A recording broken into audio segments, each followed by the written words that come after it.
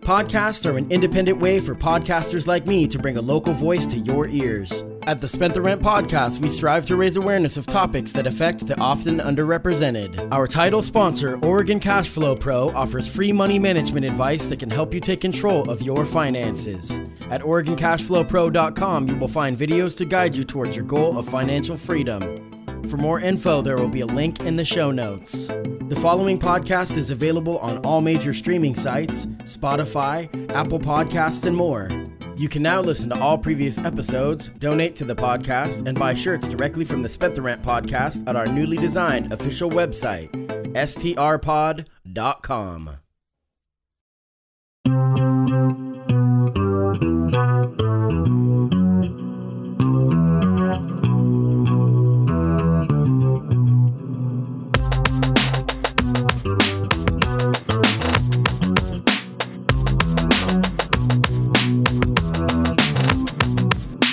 Welcome to the Spent the Rent podcast. I am your host, Patty Rose. My guest today is a longtime dear friend and outgoing chair from the Springfield School Board, Zach Bassett. Zach, welcome to the show.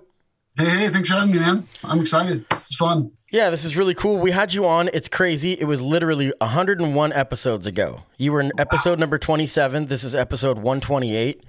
So the show has definitely grown. I listened to it to kind of see what we had gone over.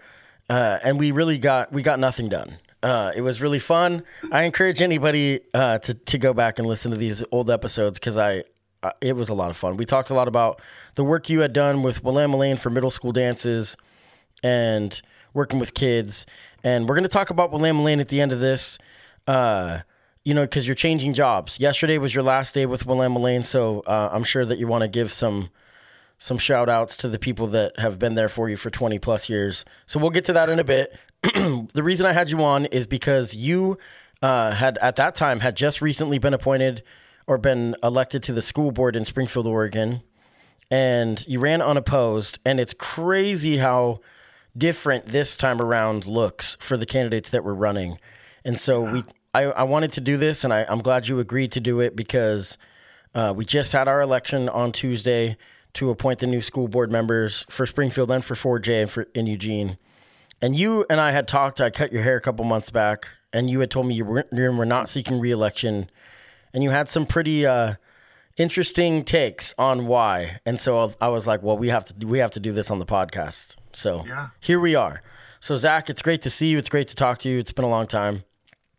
Yes, sir. I'm glad to be here. And I did 100. I can't believe you've done so many episodes. It's crazy. It's pretty wild. Yeah. And it's growing. Yeah. And, people get fatigued as far as listening to every show. But, there just for anyone listening, real quick update, you can listen to the podcast on any streaming site, Apple Podcast, Spotify, all that good stuff. Or you can watch on YouTube, primarily or exclusively on YouTube. So depending on where you're listening to this, it's available in both audio and video. I'm not doing Facebook video anymore because I'm trying to plan my escape from Facebook. And so I was pretty frustrated with the technicals behind the scene with them. And I just felt like one place would be better. And YouTube is obviously the standard. So I'm pretty pleased with the setup on YouTube. So anybody listening, make sure that you go and you subscribe to my YouTube channel. It's youtube.com/2RD. But my favorite thing about the Patty Rose podcast is that, or Spent the Rent podcast is that you don't have to listen to like 30 minutes of ads and like try to fast forward through all the people's like tour dates and stuff. Yeah, like I definitely do have ads, and I'm going to play an ad in the middle of this. I created a little break spot for my title sponsor, but nice. I try to keep it light. I try to keep it light. This isn't about making money. I do basically break even with the podcast, and I've turned down sponsorships because they wanted creative control, and I was like, no, you can have none. Is how much you get. So anyway, so let's get to it. Thanks for doing this, and first things first, what should the new members of the school board expect? Oh man, I think, so we got some new members, but we have Jonathan Light who's coming in who definitely knows the system and knows how it works, and very astute to how to get things done in a school district. And I didn't endorse anybody because during the last election cycle, there was just like some nasty stuff going around, and it was like really not positive, and people asked for my endorsement. And at that time, I was like, I'm not endorsing anybody because I'm going to have to work with you for the next however long, next 2 years before my term expires. And I was like, I'm just not going to endorse anybody ever again for something that I'm involved in at that level, because it's a weird situation when somebody who you didn't endorse ends up on the board and you have to work with them in the future. And this is the the work I'm proudest of in my life, probably. And I want to be able to come back to it at some point, even though my term's over. And man, I don't want bad bridges. And I mean, while I'm all about sticking up for what's right and the people that are right, I think in this race, we had some really, we had Anthony and Jonathan that were running for that position that were both like super awesome dudes. And either way it would have went, I would have been like, great, we have somebody who's going to advocate for kids. I thought Jonathan had a lot of experience knowing how to run the board and a lot of history. And with what,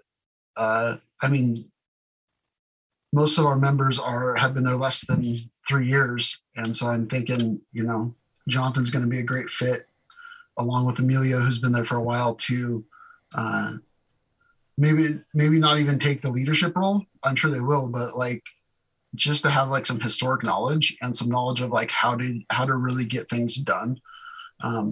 I think my biggest, in talking to like new school board members or anybody getting involved in politics for the first time, man, the learning curve is tremendous. And I'm a pretty open and honest guy, and like to say I don't have a clue how to run I knew Robert's Rules of Order to some extent, but like when you actually have to lead a meeting with it and know your stuff, it's different. So yeah, it's a huge thing. I mean, I remember when I first heard that you were going to run, it was an unopposed seat. And so we kind of joked about it, but once you get in office, it's a very serious job. I mean, there's a lot to it. And then, sure. And you had no idea when you had signed up that we were going to be looking at COVID. That was something. Oh, yeah.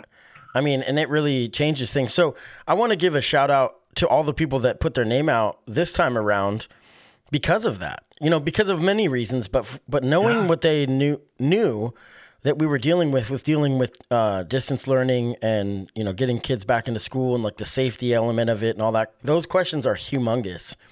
And so there's a lot, Anthony Reed, I want to talk about it briefly. Oh, yeah. Because I think Anthony is one of the most motivated campaigners I've ever seen in our local area. And he's so off the cuff and he's so genuine. And I think, I don't want to say losing. I think him not being successful with his run, well, that's actually worse. Losing, he was very successful with his run. He didn't win the seat, but I think that he's going to grow even more because of it. So I think he's got a really bright future. I'm not really familiar with Jonathan Light, to be honest with you, but I take the words that you had said on Facebook where you weren't endorsing, but you gave him high praise, which sounded like an endorsement. So you can call it what you want.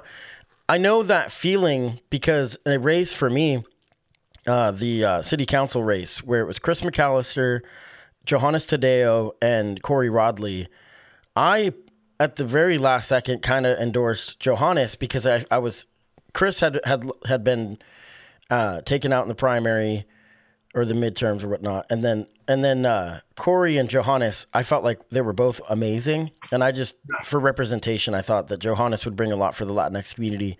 But I think you're right. I kind of regretted it because Corey Rodley was incredible and accessible. And I kind of regretted endorsing completely. I should have endorsed both.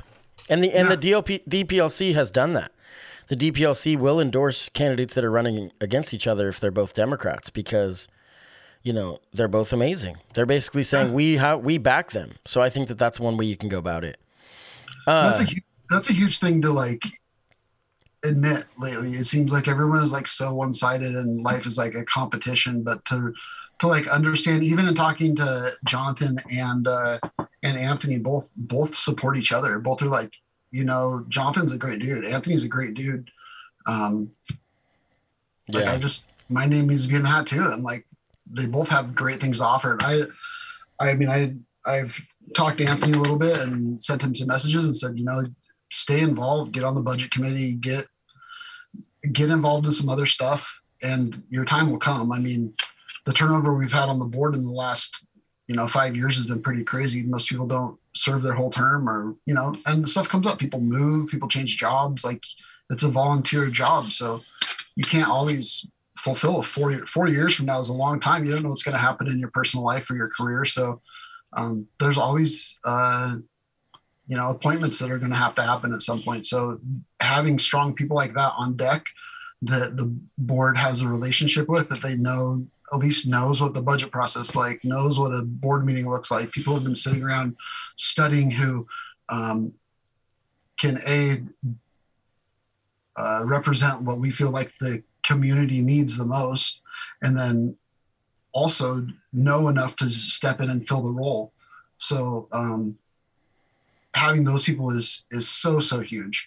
And we have a great budget committee, but most of them are just not interested in the board work. They serve a great role, but they just aren't ready to do that, and that's huge on their part. I've always been like a serial overcommitter, and so I don't understand that.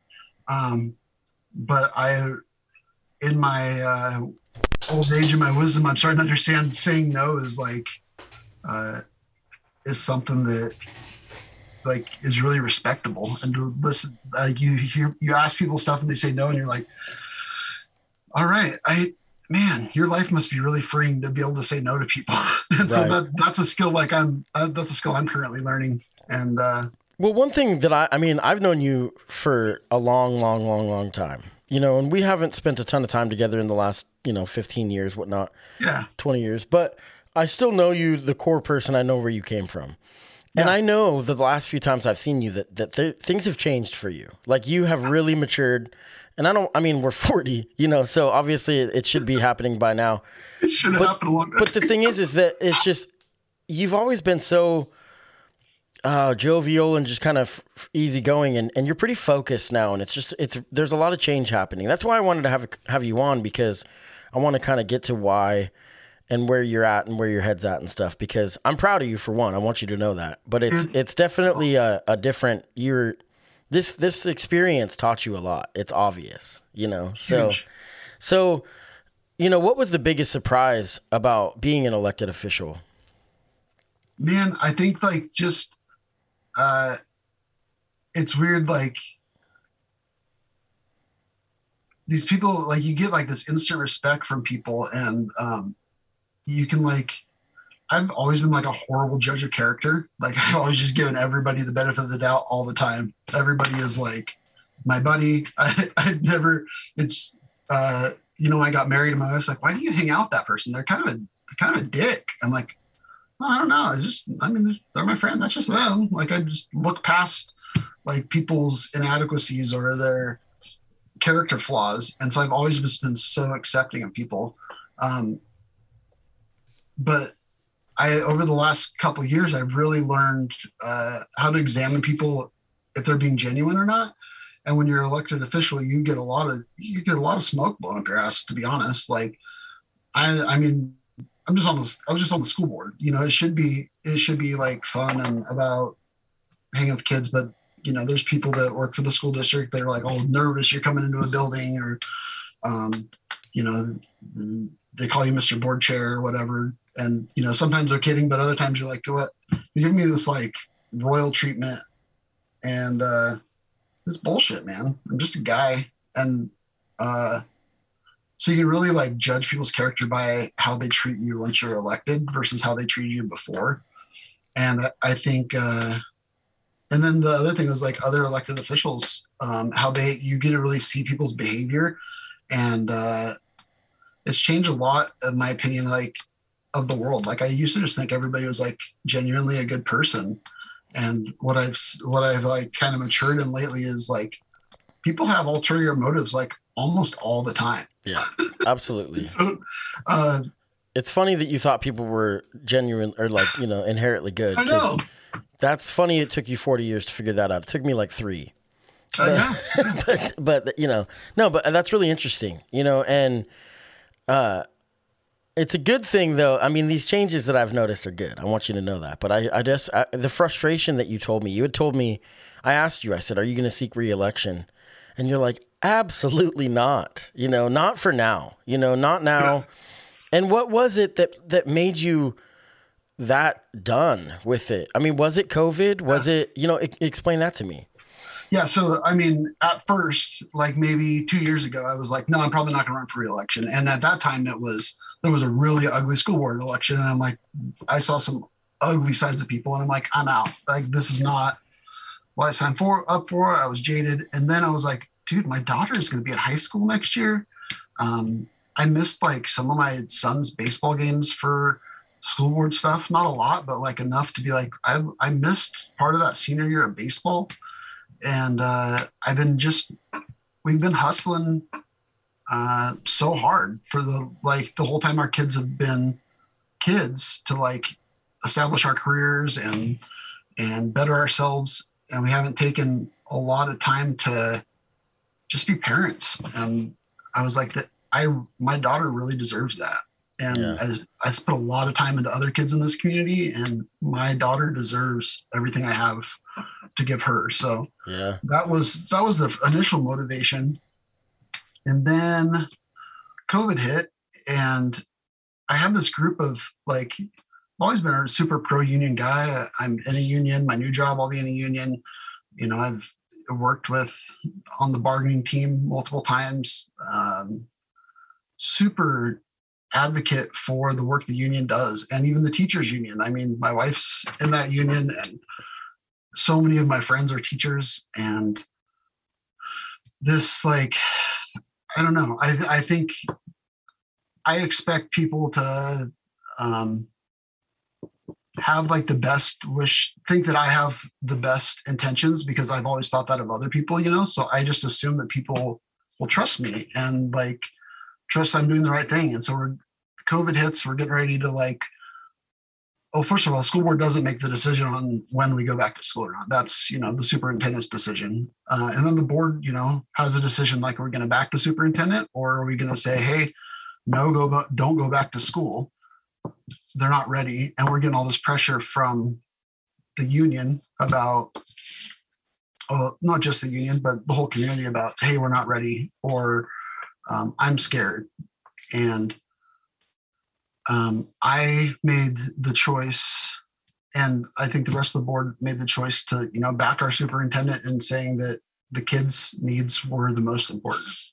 And I will never disagree, but I think what really spoiled it for me was seeing groups of people who I know to be sold out for kids, who I know's primary focus of their lives is serving children, and they've done that for their whole careers. And then not that they're wrong for saying that I don't want to go back, or I'm wrong of it, or not to say that they're wrong for having fears, but myself included, like, human nature, we just like, you jump onto one system of what's right and what's wrong, and you refuse to look past and look at other factors sometimes, like we had kids, you said kids sitting home hurting, and kids not getting the services that they're used to. And those kids that are in these situations, that weighed on me heavy during this COVID time, which, I mean, we'll talk about that later, but part of the decision to switch careers was because, like, what I worried about this whole time was those kids sitting at home who needed adults in their lives, and people who cared to check in on them, and parents, frankly, they needed support too in caring for their children that we weren't able to give. And as a tax funded organization, like, we have a job to do. And Right. if the 13-year-old at McDonald's has to go to work, and the barber has to go to work, I think if they're paying taxes and they got kids who they're expecting to be educated, we got to figure out a way to do it. That's where the lack of faith in my leadership and in the district's leadership was really off-putting for me, because we had a plan to go back to school like the beginning of summer, and like as soon as we stopped going to school, our staff went hard to work, like creating a plan to go back, and they busted their hump to do it, and they worked with union leadership to do it. And then through it all, I mean, through it all, it still came out to be like them against us. And my wife started getting hate mail and people assuming that she believed the same way I did, that she believed that she should go back to school and teach, and they didn't count her in as part of union solidarity, and kind of cast her out a little bit. And then myself, like just getting hate mail on Facebook and stuff like that from people that, I considered to be friends, about like, you're the blood's on your hands. We're all right. The thing is, we're all going to die. My experience with this, and this is troubling, it's hard, is that with COVID and a lot of things, I mean, we're so divided on so many things, so many people.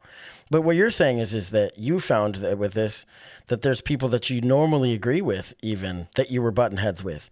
But the difficult thing, and my girlfriend and I have conversations about this daily, about COVID, is that when you have a way that you feel about it, it's definitive. Like it's not something you can adjust or budge on, because you're so strong in your conviction that it's not negotiable, so in your mind, and I think it's so dangerous when anyone, I know, that's what I'm saying. That we find ourselves, and the only way that I can acknowledge that is if it's something that I acknowledge in myself. I'm saying that I've had that kind of attitude, and I've had to check myself. And I know that we're not talking about, these teachers being bad people, the union being bad. Quite the opposite. It's like, wow, it was surprising that people are so non-negotiable. And I think it's so consistent across the board. I mean, we can talk about the masks coming off in society and how people are like, nope, I'm not ready yet. And I'm one of them in some ways because of the safety of children. Now for you, I can't even imagine if somebody was coming at you and saying, do you not care about these kids? And you're like, what the hell? That's why I did this in the first place, Yeah. I'm sitting here I ain't getting paid to take this shit from you guys, Right. But at the same time, I did sign up for that, and I just have soft skin, man. I wish I had thick skin. That's just not me, man. I take all that stuff to heart because I'm an open book kind of guy, and that's just who I am. And then there's some strengths that come with that. So the big thing that like, another huge realization for me of where I'm like this flawed, weird individual, where I have strong convictions. And when it comes to like, people being able to love whoever they want, women's right to choose, things like that, dude, all day, I'm the most liberal person you've ever met. But then there's other things where like, I have this flaw where like, I'm the devil's advocate all the time. With everything that comes in, I'm like, I have to weigh out both sides of this all the time. And so I have friends that are very strong, Democrats like yourself, and people that are like really involved in the party and the work that the party does. And like I signed up to be a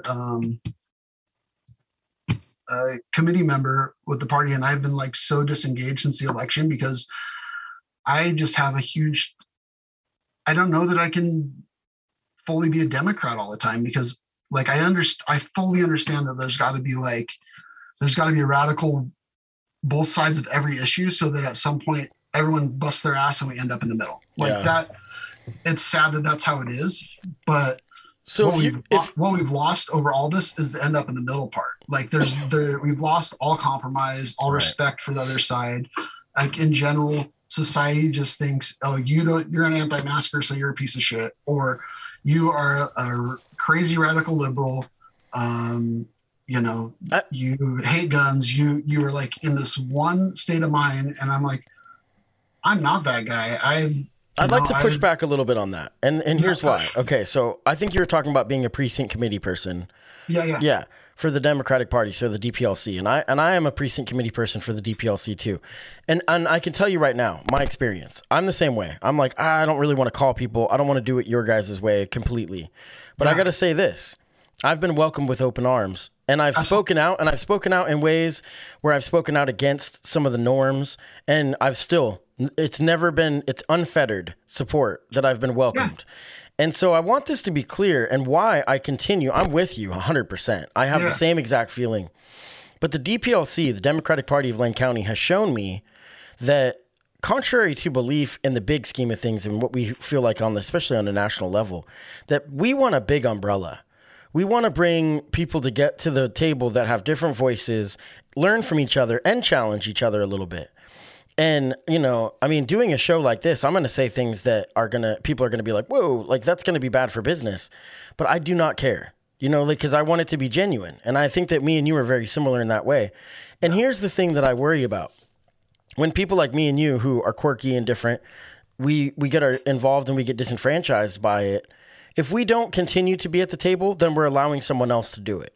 And I think it's been due time for a long time that people that are the ones that are like, screw the system, we need to be the ones getting involved.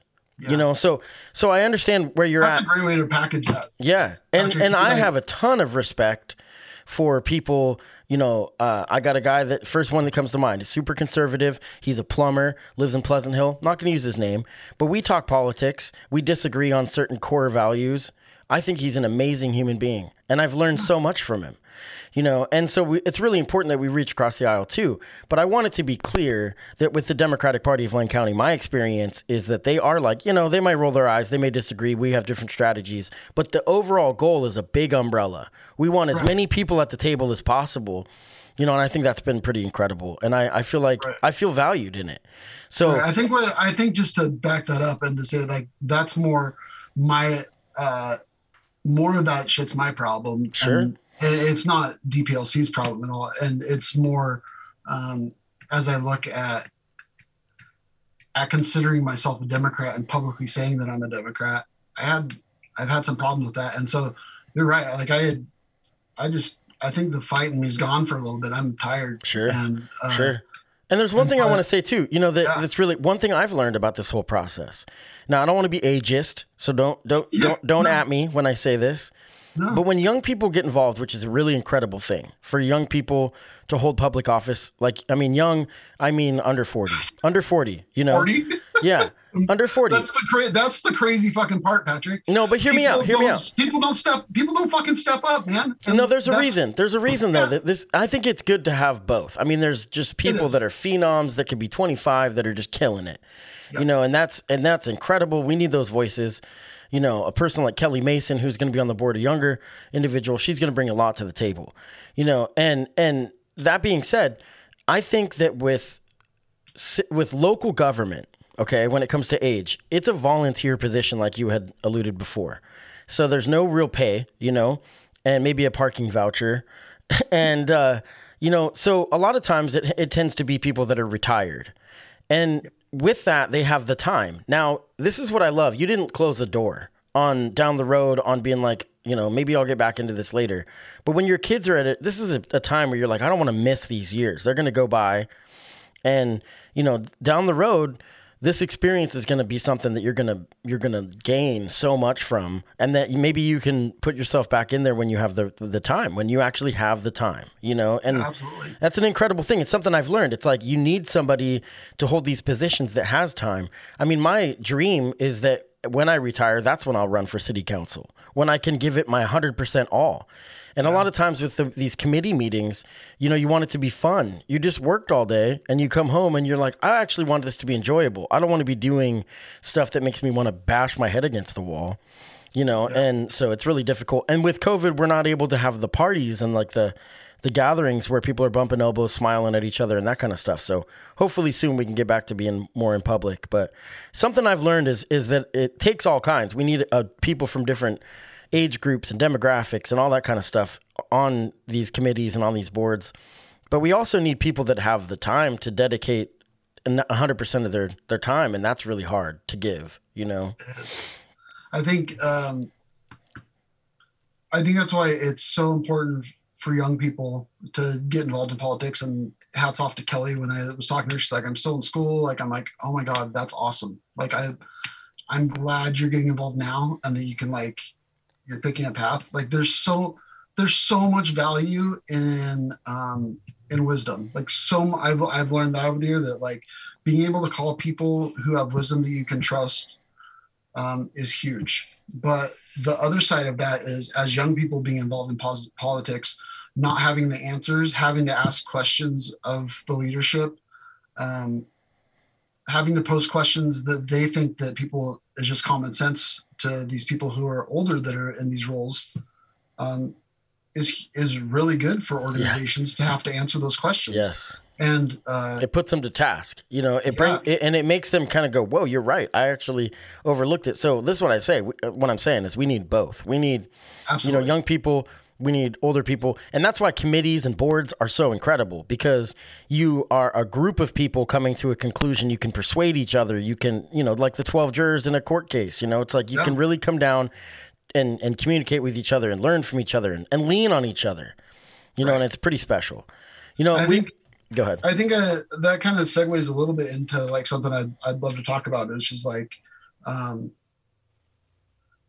you, when we're talking about new board members and what to expect, you come in with like this fire in your belly and you're going to make all the changes in the world. And there's a big misconception about how powerful the school board is. I mean, obviously, yeah, it's not going the direction you want it. You can fire the superintendent, whatever. Like, of course they have to like answer to you. And there has to be like this unspoken respect that they have of you, and that they, and you can really ride a superintendent's ass and make their job really difficult.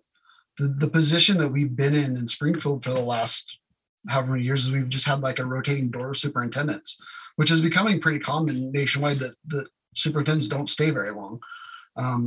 Our community isn't the kind of community that embraces that kind of stuff. We're kind of old school. And so we like that historical data. We like to have a guy that's been around for a long time. We like the Nancy Goldens and the Bob Kiefers of this community who, serve here for a long time, make a name for themselves, and are really sold out for this community. And I think that's what we desire in those high-level leadership positions. And so over the last, 2 years since we hired Superintendent Hamilton, my spot of leadership has been really this collaborative governance, is what the School Board Association calls it, of like really bridging these gaps, because there was a lot of trust missing between the school board and district staff, the cabinet staff, like all the higher ups at the district. Like there's this mistrust, and we were asking questions that made it sound like we just didn't respect them, or just weren't well timed. And so I've done a lot of work in the last couple of years to like bring that together and show the superintendent that we trust him, and show and be like that boss that you want to have, that makes you want to succeed and do really well. Like I've kind of looked at it from that perspective. And there's another perspective that school boards run on, and that is question everything, make them really freaking prove it, make them accountable for, of course you make them accountable for every decision, but like just hammer the district on everything and make them answer for everything. When you want it, I want it now, I want the answer now. Like you can really be a hard ass as a board member, or you can be somebody who tries to unite things, and it takes a mix. And I think what we're going to get out of Jonathan Light is going to be somebody who's going to light a little fire under the district. And it takes all types. And I recognize that like me leaving, we're going to lose a lot of this like camaraderie, like maybe between the district and the board. But I know it's healthy, and I know we're in a place where now we can challenge our practices and improve on them, and really start to make, now that there's like this foundation of trust, and we're starting to get a foundation of a board. I know that Kelly and Jonathan can come in and really start to, ask the hard questions, and there's a strong enough foundation that they can answer them with some trusting in the board, that there's not malicious intent. We're not going after anybody's job. We just want answers, and we want the district to be better. And I think we're set up to do that now. And I'm really excited to see Jonathan like carry that torch and make some shit happen, because I started the board wanting to make some shit happen. And I was like never in a place where we could make shit happen, because we had between rotating door of superintendents and stuff going on at A3 and restructuring A3, and then you pick your big goals, and you really have to focus on what the big picture is. And like we want our graduation rate to improve, but we can't improve the graduation rate and do 1,000 other things. Right. I mean, there's only so many people at a school district to do these tasks. So right.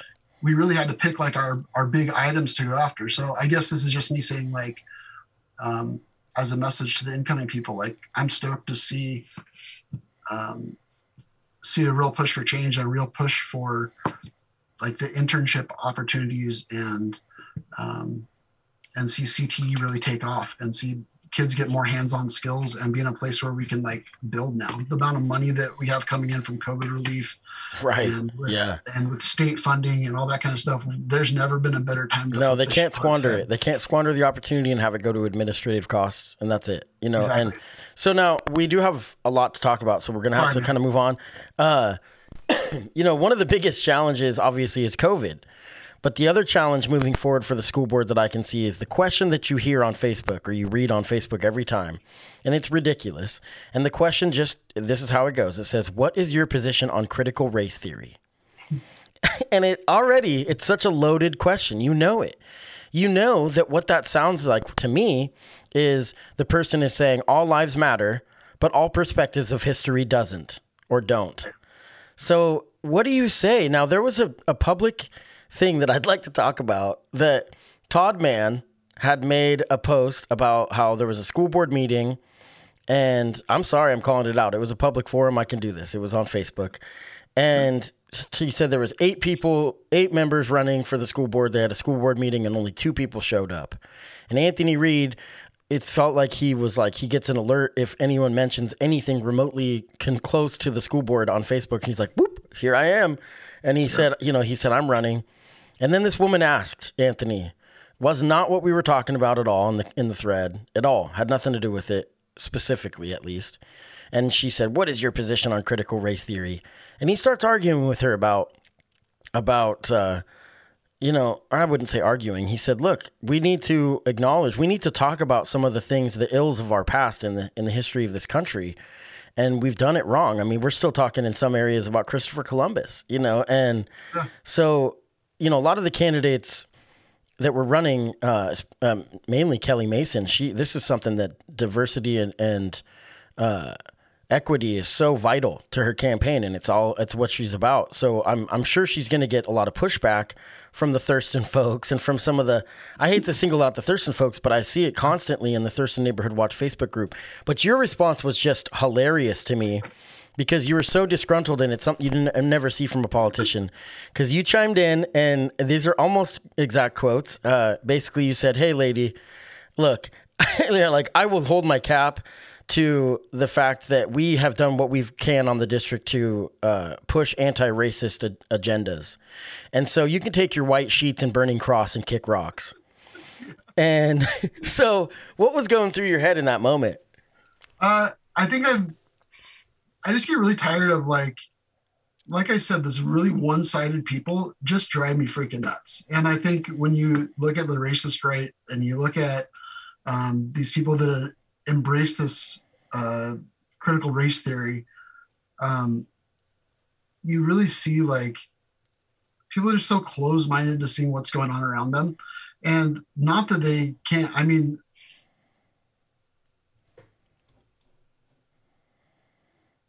my neighbor is like as proud boyish kind of guy as you'd ever meet, but I know him well enough to know that he's not a racist. I mean, or maybe he does some things that are racist. I do things that are racist. You do things that are racist. Absolutely. We all do things that are racist. Absolutely. But people have a good heart, and people dismiss their own, like, I think that's the most troubling thing for me, is that people dismiss their own good heart and will look past like the goodness that's in them to be a part of something bigger than them, and hating a group, and maybe not even realizing that they're hating another group, but like they'll dismiss everything that they know to be good about humankind to like argue or to like, just piss people off. And I think you and I know both were that kind of person at some point, where we would just say shit because we knew it would piss somebody off. Oh, absolutely. Like, absolutely. That's in my entire life up to some point was like, what can I say that's going to just fucking Well, but I think Just- people are just look passionate. it up. I think people are passionate about this issue, and I'm not defending them. Yeah. But, the people that are asking this question, I think that I don't want to say their heart's in the right place because it's actually in the opposite. Oh, But no. the reality is that they are convinced, because I think you can have a conversation about strategy of government when it comes to how to combat racism. Right. Because where is the government's place in it is a conversation that needs to be had, because people do believe that you can create equity by creating jobs, by less taxation. I've talked to people of color that have told me that they believe that they are Second Amendment absolutists, for example. They're like, you start taking away Second Amendment rights, it disproportionately hurts minorities. So there's conversations that can be had, and that's just one example. So it's not an easy fix, but I am a firm believer that until we acknowledge the ills of our past, until we talk about it. Now, and this is what I've been saying a lot lately. When it comes to race, if we as white people talk about where our ancestry started, so not our nationality for every single person, a citizen of America, I don't care what shade you are, you're an American, but your ethnicity, or your lineage or your roots may be somewhere else. So I've, celebrated my Irish heritage, for example. And then people that are of Asian descent I've talked to a ton of American, Asian people that are like, well, I'm from Korea, told me about the culture. Maybe their parents came or they themselves came as immigrants. Once you start knowing the immigrant story, we can have the conversation that all of us have had that. And except for the natives and African Americans, because it was stolen from them. And so until we acknowledge it, for Black history, I've had conversations with people where they're like, well, I don't like white supremacists, but I don't like Black supremacists. They're all talking about, I'm proud to be Black, this and that. And it's like, you know why? Because they don't know what country their ancestry was from because it was erased. Right. So until we acknowledge this kind of stuff, we'll never make progress. Yeah, And you can't be a supremacist. You can't be a supremacist when you're the oppressed. It just doesn't exist. That's right. It's like when people use the term reverse racism, you're like, that's not a thing because race isn't real. Like, right. Dominant culture created race. And so we look at race as, as it is. People of color, I guess you could put them you can't put them as racist because they didn't create. No, it's prejudice. It's prejudice. Yeah. Prejudice can exist across the board. Yeah. And, that's the thing. You cannot be racist against white people because of the current landscape of the existence of white supremacy in our country. Then that's the thing. So this conversation that happens, what's your position on critical race theory? It always brings it up. And I always want to say, and like you said, sometimes we catch ourselves and we say things just to be an asshole. But my attitude of what I want to say, because they're like, you're teaching our kids that they're racist. I'm like, no. We're teaching them that you're racist. Yeah. Because what you're saying is inherently racist. Now, I think the point that we need to get to is that we need to teach everyone that they've done things that are racist. And it doesn't mean that you're a bad person, a terrible person, Satan, or that you deserve to be hung because you're done things that are racist.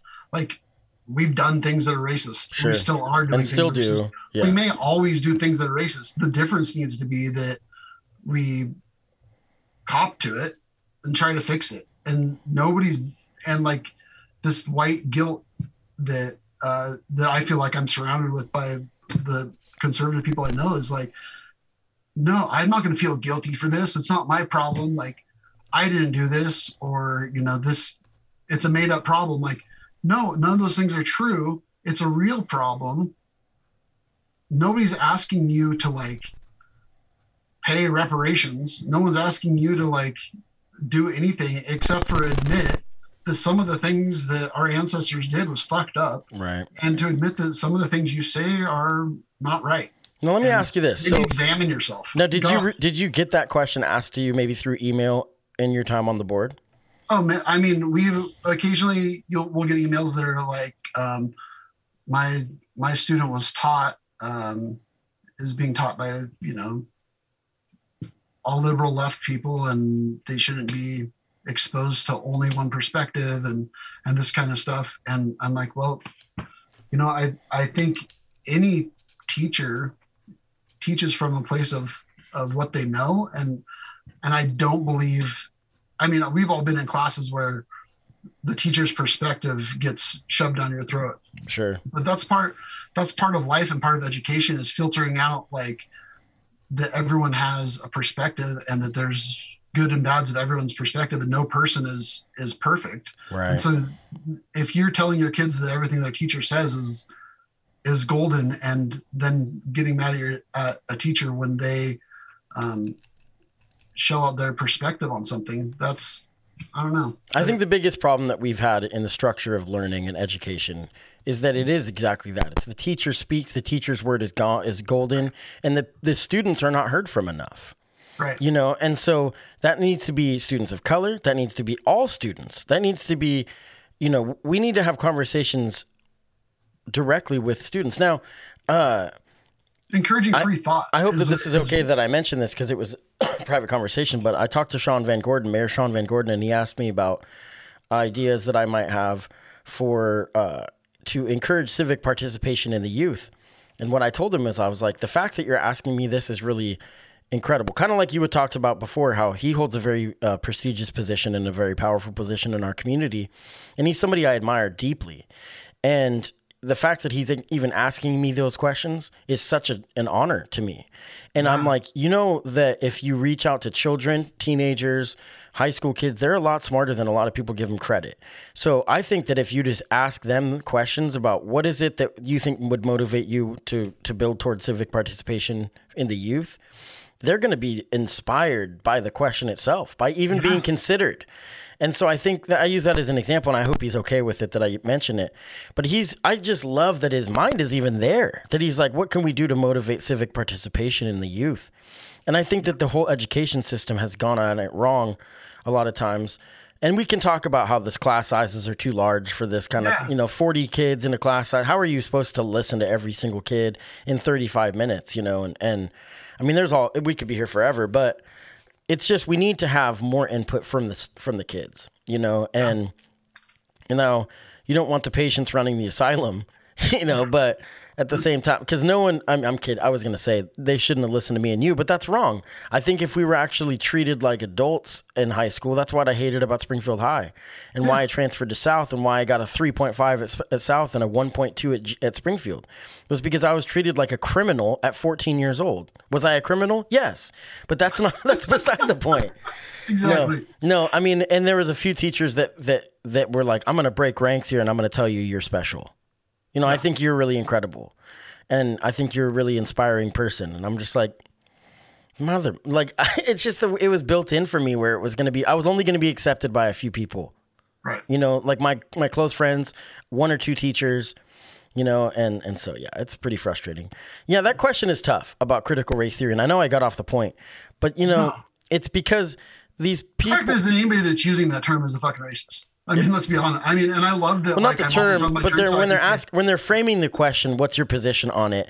It's a trap, is what it is. Absolutely. And so that's the point, is that they're trying to be like, see, you are that liberal leftist agenda, and blah blah blah blah blah. We talked with people that I had interviewed for the school board races.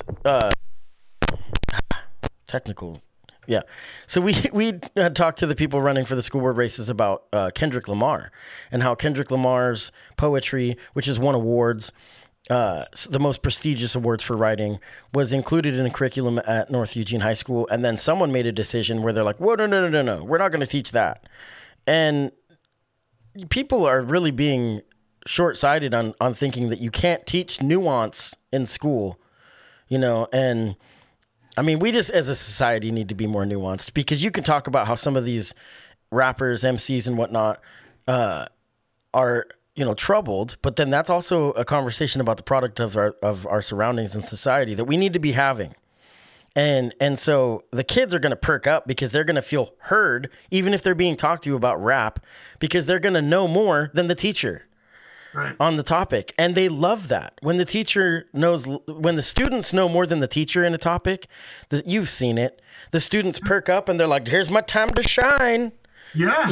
And that's when it actually is an inspiring session, so. And I think that's exactly where, like, I see education going. And I think we're like, gosh, I mean, the bar that we, like, what we see is like way up here, right? Like we see, we see what like a perfect world looks like. And then obviously a system as large as education takes time to change. and there's a lot of things that need to change. But what I really realized is that it takes radicals, and I could have been more radical in my requests and the things I wanted to see, because it's really to get to where we need to be is really going to take some people that got a lot of fire in their belly that want to see things change. Because we, like, you look at the changes that we've made in career and technical education over the last 5-10 years in Springfield. Like, we were already probably a front runner in the state for CTE stuff. We didn't drop shop classes when everybody else did. We held that stuff really close, and we made it a priority even in the worst times. So that said, being a front runner in the state, we still aren't where we need to be. And we still have, I mean, one of the problems I've talked about lots of times is we still have seniors who, even if you don't have a perfect high school career, you get to be a senior, you get almost half the day off. Like, what the hell? We're just letting kids out run the street for half the day. Well, there's job. I actually am okay with it because of the fact that there's people have jobs at that time. I mean, if you're driving, you have to pay for it. Right, but what I'm saying is that needs to be like a requirement. Like, I don't want kids sitting at home or not being accountable. Our taxpayers paid money for that time. Sure. And that's on the parents. I mean, I hate to say it, but that's on the parents, because especially senior year, junior year, you should be writing. What you should be doing that time is applying for colleges. Right. You should be writing essays. There's time management. That's where that's where the change needs to happen, Patrick. Sure. Is in the achievement gap, because not all the parents are set up to do that. No, not at all. The ability, or like, I mean, I did the process of registering for school as a first generation college student, essentially. And like, I navigated that process. Right. It was freaking hard. I did it the right way. So, I dicked around my freshman year. I got no credits. And that way, my senior year, I had to do night school, summer school. Yeah. I had to learn a work ethic when it was starting to matter. No, I don't condone what I did my freshman year at all. No, but what I'm saying is, like, we can do all the things that, like, anytime we say that parents need to do something, parents need to be involved, and obviously kids who have parents who are involved and are doing things to better their future are going to have a better shot at life. I mean, that's just how it is. But how do we bridge that gap in school and make those things more systematic to eliminate, like, the systematic racism and sexism and just the great divide in people, to allow for everyone to have those opportunities if they need it, and to encourage kids to go after what's next. Yeah. Because that's where we kind of missed the ball. Like you said, you're going to sit in a classroom and listen to me talk about crap you don't care about all day. Like, why do you want to continue your education if education is the most boring thing you've ever been a part of, and frankly uninspiring? Like, if you can go get inspired by smoking weed in the alley and hanging out with your friends and learning about society is what going to make more money selling drugs anyways. Then sure. I mean, not just that. It's a lot of times, I always used to call it researching your role, but a lot of times it's learning about society. It's actually learning about, a hard knock life. Now we don't have a lot of time. So we do want to talk briefly, and I mean, I'm going to have you back on a million times because I love chatting with you. It's amazing. I like to keep it at about an hour because if not, people tune out. And so let's talk about Willamette Lane. So you're leaving Willamette Lane after 20 years, started as a lifeguard, and then at the end of it, you were the president. No, you weren't. No, but you had worked up in different capacity and whatnot. But what was it that led to your decision to leave Willamette Lane? So like I got the ADD pretty bad, and I deal with some depression and stuff here and there. And 10 years of it, I mean, I worked with them for 20 years. The last 10 years, I've been in a coordinator role, which is, like a middle management-ish position. Like, I don't supervise people, but I coordinate stuff, train people, create all the fun stuff. Like, probably the funnest job you could ever have. But after 10 years of anything, I mean, as somebody with ADHD, I'm bored 5 minutes into any task. So 10 years of something, I was just kind of like, right. It's time. We've had a lot of organizational changes at Willamette Lane. Some of them are going to be are going to prove to be for the better over time. It's just, anytime there's an organization that deals with turnover and large scale reorganizations, there's some growing pains involved. And Willamette Lane went really fast from being the memorial building with one receptionist, being like this really mom and pop organization, to having Bob Kiefer Center, expanding the parks we have, passing crazy bonds, like this community just valuing what we did so much that it just exploded. And so we went from having one receptionist, Joyce, who knew freaking everything about everything in the district, to having multiple departments with multiple people working front desks and answering phones, in like a very short thing. So there's like the scaling of that organization has just been crazy. And so like, obviously you get switched around and moved departments, and it's never, sometimes you get what you want, sometimes you don't. I got taken off middle school sports, which was kind of like, I've never been like a sports guy, but I really loved that program. And kind of when that went away, I was like, you played sports, you just weren't good. Exactly. I was horrible. I didn't remember anything about any of them or where I was supposed to be or the rules or, I was too busy like spacing off. No. Yeah. So it's just time for something different. It's time for a new adventure. Time for a new adventure. Yeah. I'm Zach, I'm extremely proud of you. I'm extremely proud of the kind of person you are. You've always been, you've grown and matured like we had talked about, but you're still the same 12-year-old dumbass that was one of my absolute best friends. And it's really times, man. It's really cool to see the person that you've became, the father. I'm guessing you're a good dad. I still think it's your wife that does all the work. Yeah. But on the first podcast, we had talked about how like you just kind of smile and eat dinner. I don't know. But I know that's not true. I know that you had talked so positively about your kids on the last podcast, and I've never met them, but you talked about how they're just such inherently good kids. Now that was 2 years ago, so who knows? Maybe they're both in jail. But no. But that proof is in the pudding when you have that. And I think the structure, obviously when you're married to their mom, it makes things a lot easier, and I don't want to downplay what it is to be a single parent by any means. I'm actually saying it's a challenge. It's a very difficult thing, and I have a ton of admiration for the people that do it. But it makes things easier when you stick it out, It does. And so I don't know. I'm just really honored to call you my friend, and I'm super proud of you for putting the work in the last 4 years on the school board, and really just giving it your all and learning from it. It's amazing to hear what you have to say, and I can't wait to be able to, off camera or off air, to be able to learn more about it too, and you tell me the truth behind the scenes. I'm an open book too. Yeah, you're pretty blunt, and I think it's great. Sit here dropping the F-bomb and be in the school board chair and whatever. Well, no one listens to the show, so that's a really good thing. No, I think this is a really great episode. I think this conversation is valuable, and I look forward to having more with you. We're getting to that hour, so we could sit here and talk.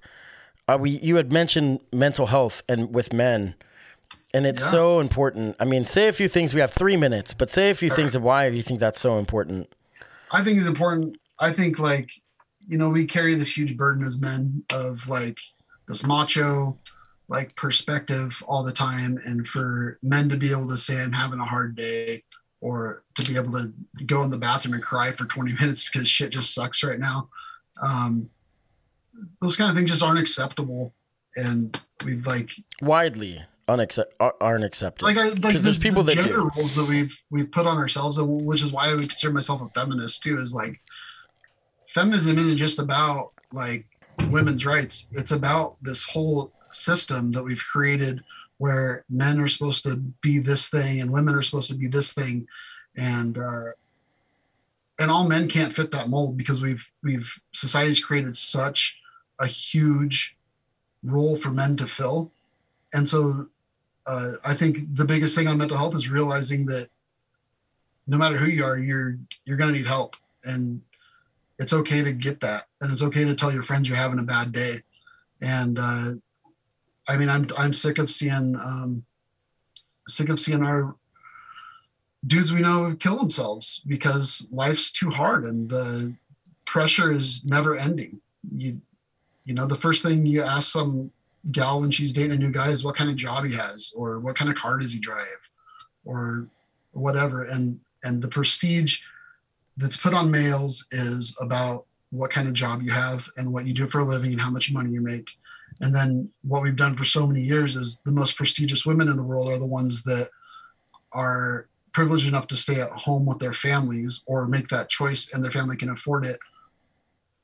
Not just like homemakers, but we're talking like, you know, Kardashian level. We put these people that appear to have no responsibility and just get to raise their kids and have fun on like this super high level.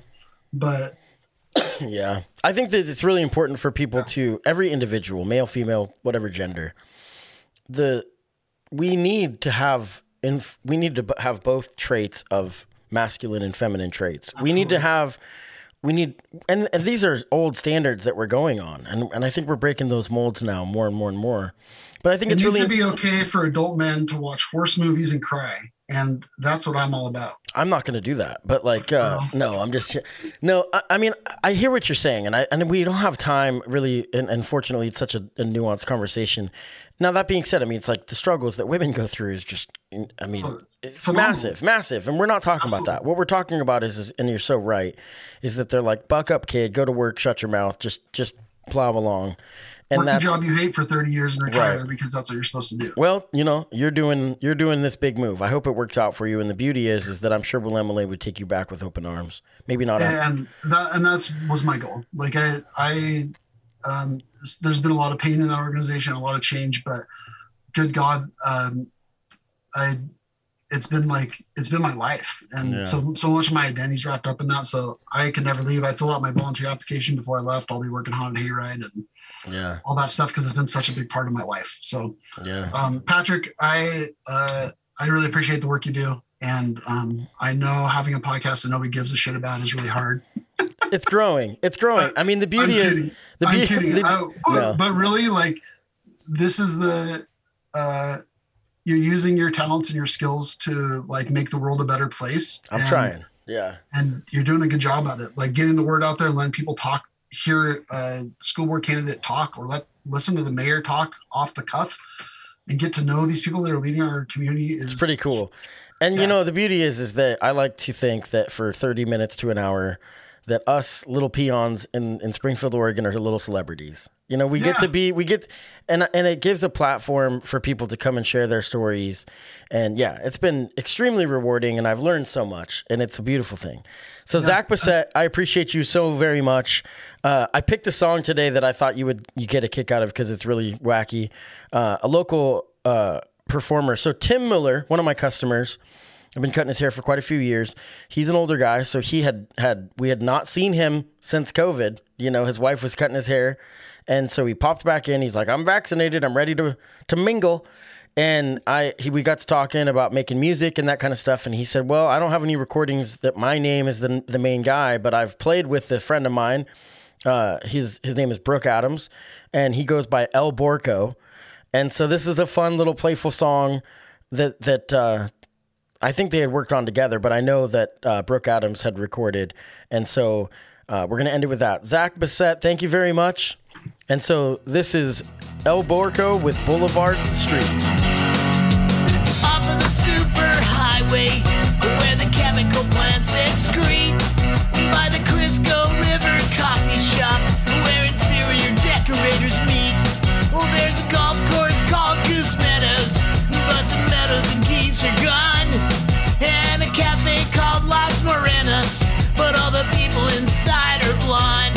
Down on Boulevard Street, it's a little pequeño small.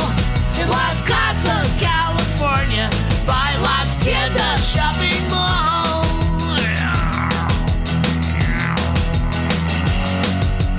You can see me coming, but you'll never see me go.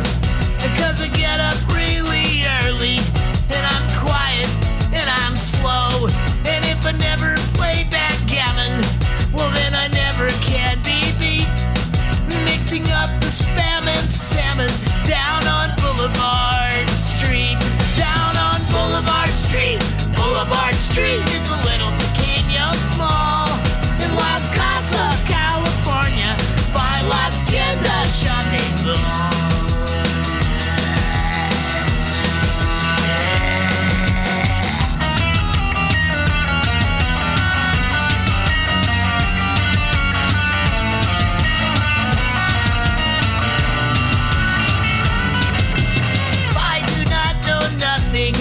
then there's something I must know, like the secret sanctuaries